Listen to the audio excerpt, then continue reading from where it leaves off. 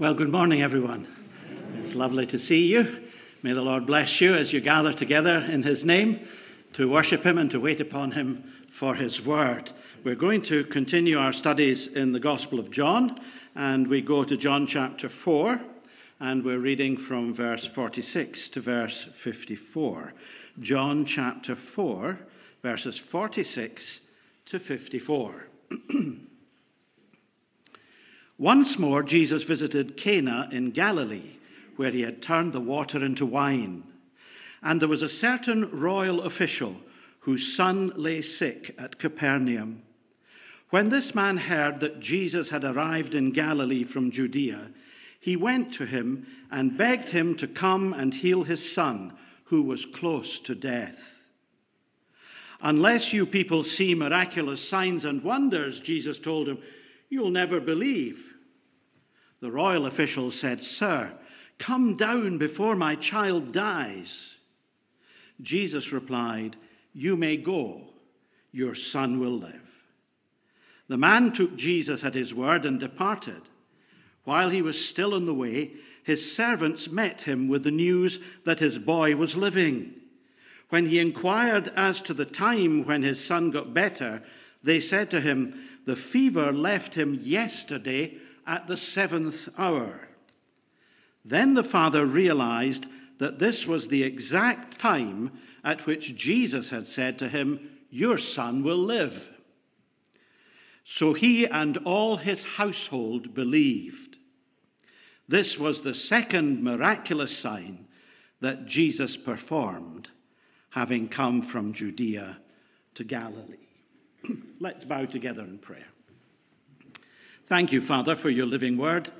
Thank you that we're able to read it and to articulate it freely. Thank you, Father, for the freedom we have to study your word. And we pray, Father, that as we turn afresh to this passage, that you would speak by your Holy Spirit into each of our lives. Father, you know the word that we need to hear, the encouragement we need to receive, the challenge that you want to bring. And so, Father, we pray that you would bless us now as we turn looking to Jesus, looking to you, and asking you to speak because your servants are listening. Amen.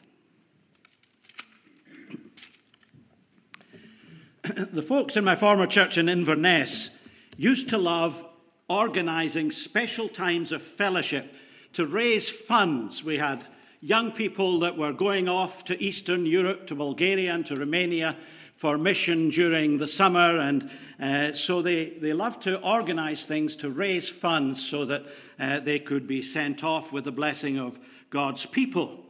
And one of the favored activities was to organize a car treasure hunt. We started in the church car park, and then one cryptic clue would lead you on to the next, and you would go all over the beautiful Inverness countryside until finally you arrived at the treasure at the end of the hunt. That's assuming you didn't get lost somewhere on the way. Very easy for me to get lost. I'm not very good at following clues sometimes. In his gospel, John has done something similar by giving us a series of signs at certain key moments in the Jesus story. Each sign points us onwards to the next sign, until eventually, when we've seen all the signs, the penny drops and we recognize the treasure that is Jesus himself, who he really is, the Word made flesh, the one who is the Son of God, the one who is Savior of mankind, the one who has come to usher in God's kingdom into the life of men and women. Tom Wright describes these signs as moments when heaven is opened, when the transforming power of God's love bursts into the present world. The first sign, we're told by John, came in John 2, 1-12, where Jesus turned water into wine, salvaging the reputation of the bride and bridegroom, transforming the water in the purification jars into wine of the very best quality. And the master of the banquet made this comment: everyone brings out the choice wine first and then the cheaper wine after the guests have had too much to drink. But you have saved the best till now. Do you know, it's always the best that is yet to come when Jesus is journeying with you through life. There's always better that lies ahead of us. And then John says, this, the first of his miraculous signs, Jesus performed in Cana of Galilee. He thus revealed his glory, and his disciples put their faith in him. So that's the first sign. And as we travel through the Gospel of John, you will be able to see the next sign, which actually comes in the very passage that we read together in John chapter 4. John 4, 46 to 54. Here in this incident with the royal official's son, the love of God breaks through for a second time, and a second sign is given to us so that we can examine what our faith in Jesus is like. What kind of faith do we have in this Jesus? At Cana, in John chapter 2, the first sign, we're told his disciples put their faith in him. So the disciples believed, but what about all the others who were a witness to that particular miracle? Could they see what the miracle was saying? Could they understand about the wonderful transformation Jesus brings into the human heart and life, not through wine, but through the wine of the Holy Spirit?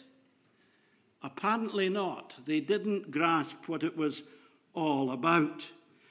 And when Jesus returned from Galilee from his time in Jerusalem and Samaria, we see that he's welcomed by the people who lived in that area. And John says in verse 45, they had seen all that he had done in Jerusalem at the Passover feast, for they had also been there. So they've been watching Jesus, and they've been a witness to everything that Jesus has been saying and doing. And their appetites have been whetted, and they're looking for more.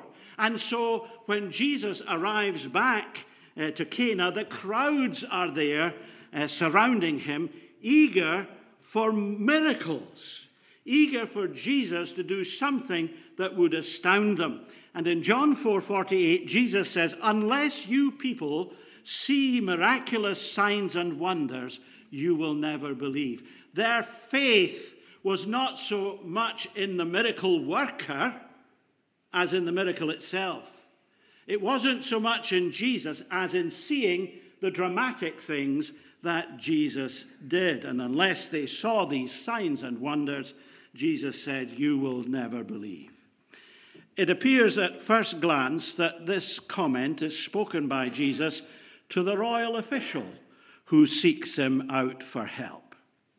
And there was a certain royal official whose son lay sick in Capernaum.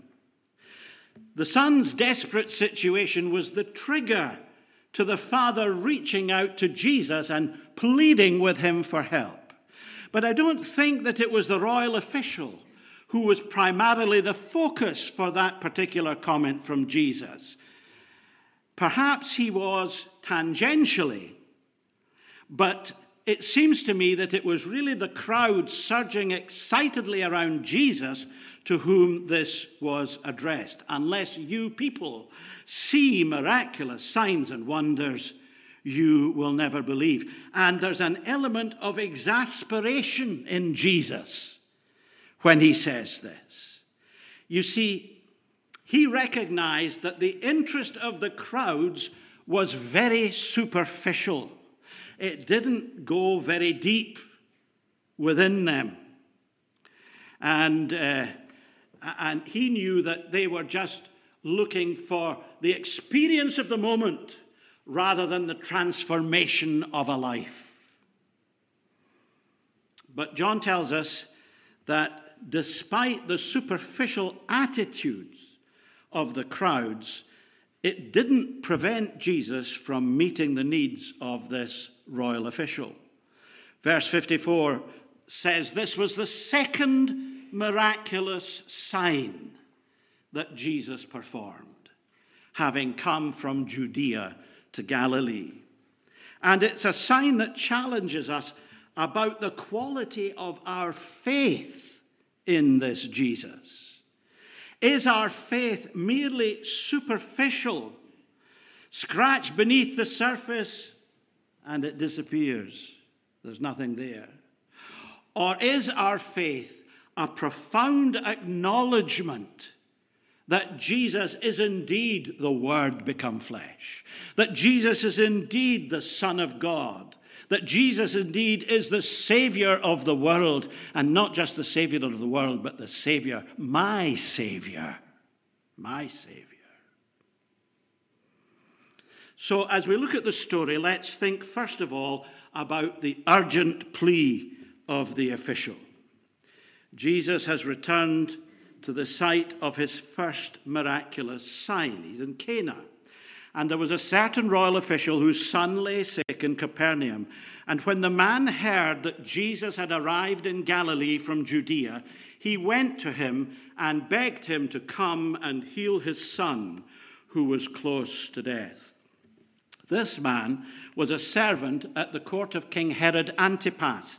Herod Antipas was the son of Herod the Great, the king who had tried to kill Jesus when he was an infant by ordering the slaughter of all the male children under 3 in Bethlehem.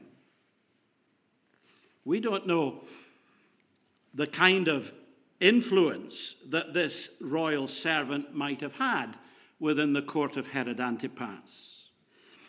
He obviously was in an influential situation. He obviously had a degree of power because he was a court official. But all of these things are as nothing when your son is lying desperately ill and dying. You could have the wealth of the universe, and if your child is dying and there's nothing you can do, what good is all that wealth? You could have the greatest influence over people and nations, but if your loved one is dying, what does that matter and what does that count? This man was taken up completely with his son's illness. He was distraught. And he had heard of Jesus. He heard that Jesus had arrived in Galilee. Now, people everywhere were talking about this new prophet that came from Nazareth and all that he was saying and all that he was doing. And this royal official had heard of Jesus and knew a little bit about Jesus.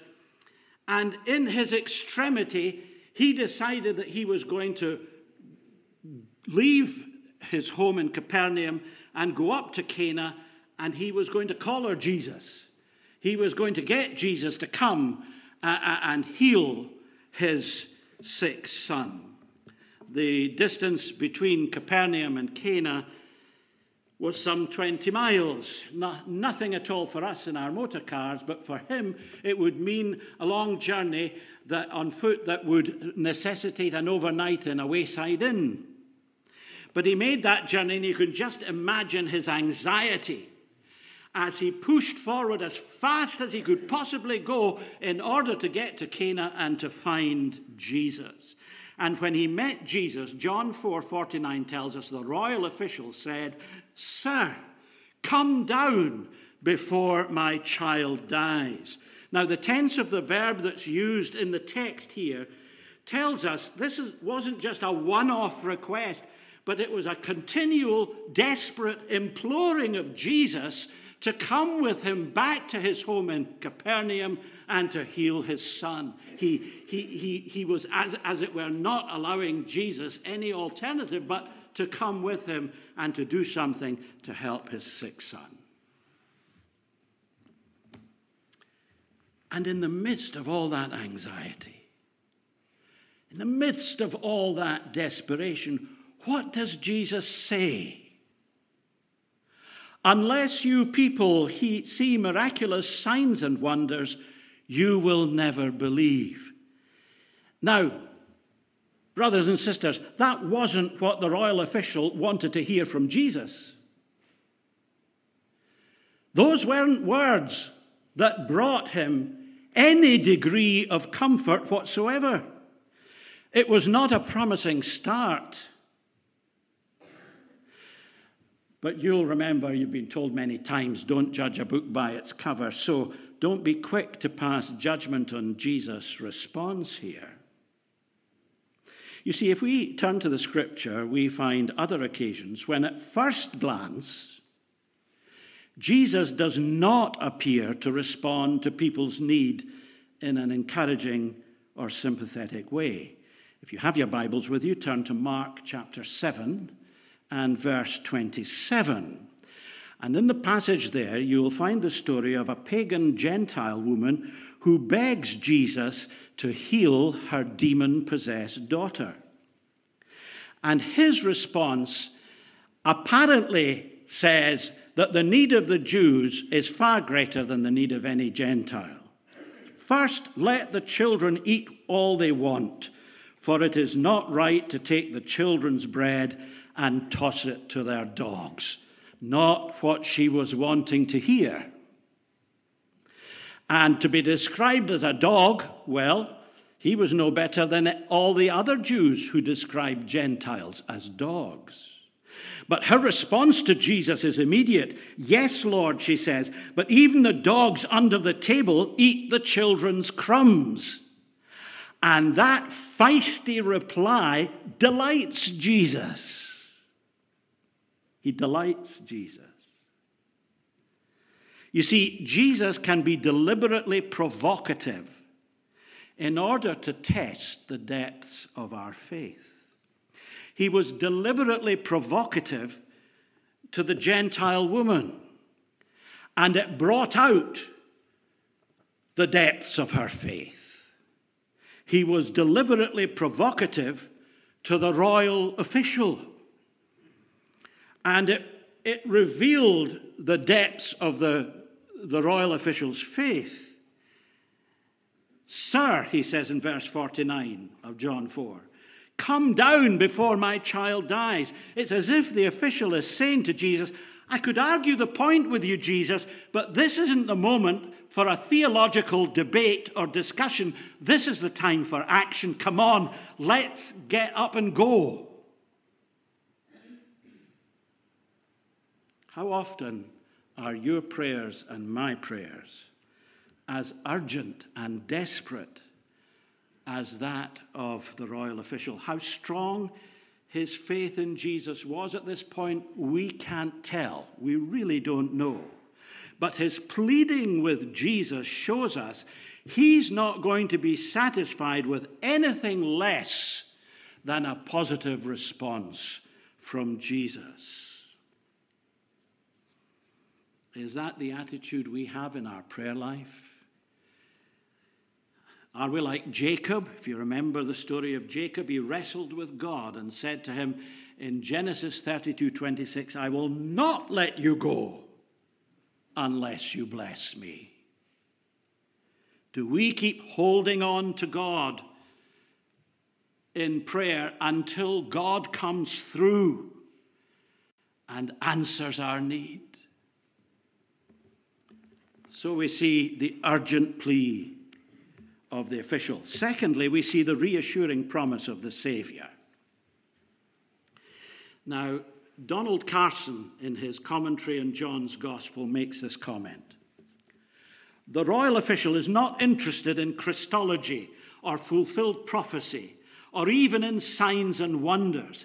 He is interested in the well-being of his child. His urgent prayer for help wins the master's healing power. And he has a joy of hearing Jesus say to him in John 4:50, you may go, your son will live. Like we said, we don't know how strong or deep the servant's faith was, but we can surmise at this stage it's probably a feeble, frail, and faltering faith, but this reassuring promise from Jesus triggers an entirely different kind of response, an unexpected response from the official. Now, remember what he was. He was a court official. He was very familiar with the authoritative words and the authoritative tone of voice of a king dismissing his servant. He had been dismissed that way many times before.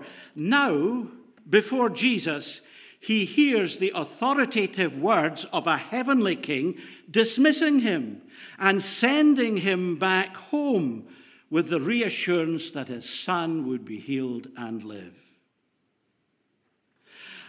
And the unexpected thing is that suddenly he realizes he does not need Jesus to come with him back to his home in Capernaum. He realizes Jesus can heal his son there and then, even though his son is 20 miles away. Jesus' response, first of all, was a prophetic word. Your son will live. It's not your son might live. It's your son will live. I wonder if the servant felt something deep within his being confirm within him that at that very moment his son had been healed. The incarnate Word gave him his word, and he fully believed in that word. He took Jesus at his word, and he started back on the long journey to Capernaum. His faith didn't happen because he saw a miracle, the way the crowds around him wanted to see a miracle. His faith happened because he believed the prophetic word Jesus had spoken to him. Not just a prophetic word, but also a powerful word. You know, in Psalm 107, it's a wonderful psalm, and in verses 19 and 20, these words with which this official would be very familiar. Then there's a whole list of things, people in extreme situations and their desperation. And they turn to the Lord, and the Lord hears them, and the Lord answers them. And Psalm 107, 19 and 20, then they cried to the Lord in their trouble, and he saved them from their distress. He sent forth his word and healed them. He rescued them from the grave. And that was what Jesus did for the official's son. He healed the servant's son at a distance and out of the sight of those who were merely interested in witnessing something spectacular. The power of Jesus to answer prayer and heal our sickness is not diminished because he's at a distance from us and we can't see him. His power is just the same today for you and for me. Dr. Bruce Milne has this encouraging comment in his commentary on John. It's a wonderful comment. He says, here we see the utter sufficiency of his grace for those at a distance as well as for those nearby, for those who do not seek it for themselves as well as for those who do, for the needs of the body as well as the needs of the spirit, for those who are young as well as for those who are mature. Christ is enough. And that official experienced the reality of that Jesus was enough. His word was enough. And as he trusted in that word, so he experienced the miracle and saw it for himself as he traveled back home and saw his son healed. As the Apostle Paul says in Ephesians 3:20, He's able to do immeasurably more than all we ask or imagine. Don't think that you can ask Jesus for too much, because he is able and eager to do immeasurably more to meet all our needs. So the urgent plea of the official, and secondly, the reassuring promise of the Savior, and thirdly and finally, the genuine faith of the official. He had the choice to believe and take Jesus at his word, or not to believe and to continue pressing him to come with him to his home. But the fact that he believed reminds us that faith is a living thing that grows and develops as we trust in the Lord Jesus. John 4:50 says, "The man took Jesus at his word and departed." And so we see the growth of faith. We've said it earlier in the message. We don't know what he actually believed about Jesus, but he knows enough about Jesus to reach out to him in his pain and anguish and ask for his help. It was a faltering first step based on what he knew about Jesus. This morning, you might not know very much about Jesus. You may just have come to church and really your knowledge of the Lord Jesus is very sketchy, something that goes back to your childhood perhaps, or to when you were at school. But now as an adult, you don't really know much about Jesus. It doesn't matter how much you know about Jesus. Faith grows when you trust him, even though you know very little about Jesus. The man took Jesus at his word and departed. And we can take Jesus at his word. We can believe that everything he promises for us, he will fulfill. And we may not know a great deal about Jesus. We may want to know much, much more. And God can help us to know much, much more.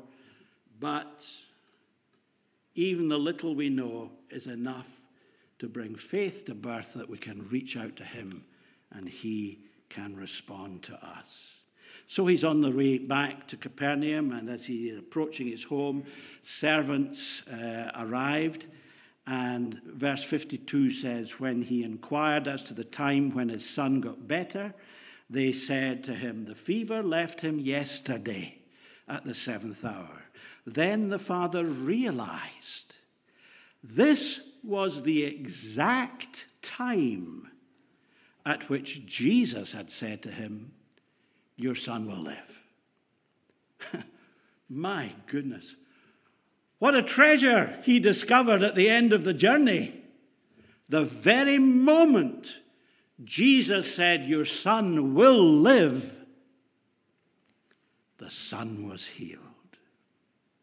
And so we see not only the growth of his faith, but the fruit of faith. Let me take you back again to Psalm 107, which I quoted earlier on, and to that passage in which all the various traumas that the people were going through were dealt with, and they cried to the Lord, and the Lord heard them and answered and saved them. And Psalm 107, verse 21 and 22 says, let them give thanks to the Lord for his unfailing love and his wonderful deeds for men. Let them sacrifice thank offerings and tell of his works with songs of joy. The fruit of the faith this man exercised was seen in his own family's life. It bore fruit in his family, shared the story about his encounter with Jesus and the very moment Jesus told him his son would live. And we're told in verse 53 of John 4, so he and all his household believed. This man's faltering faith in Jesus bore fruit within his own family, and they all came to faith. They all came to believe. But it didn't just bear fruit in his family, it also bore fruit in his community.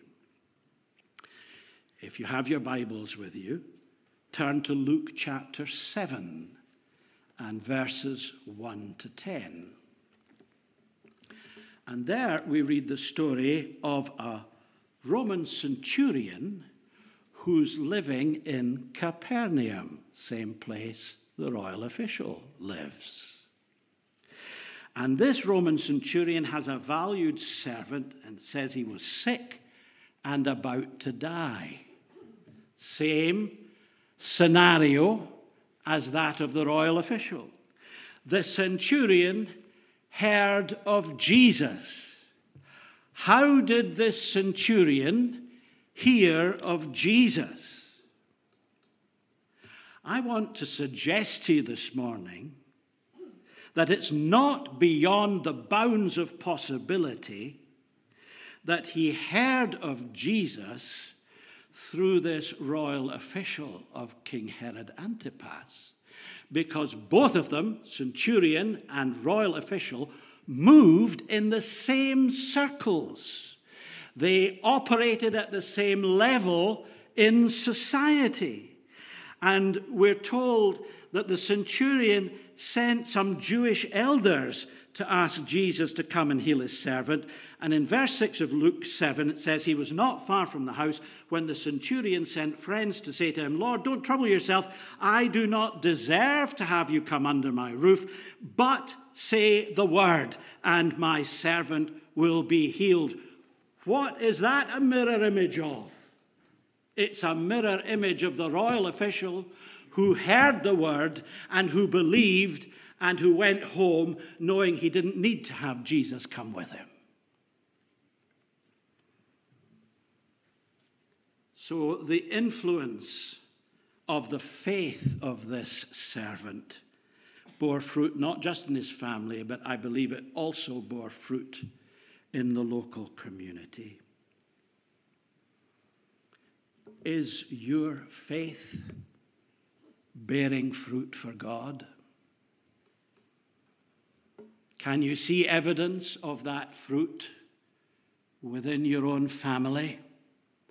As people hear from you the wonderful things that Jesus has done in your life, how he's transformed you, how he's saved you from your sin, how he's filled you with his Spirit, how he's given you life such as you've never experienced before. Is your faith bearing fruit in your family?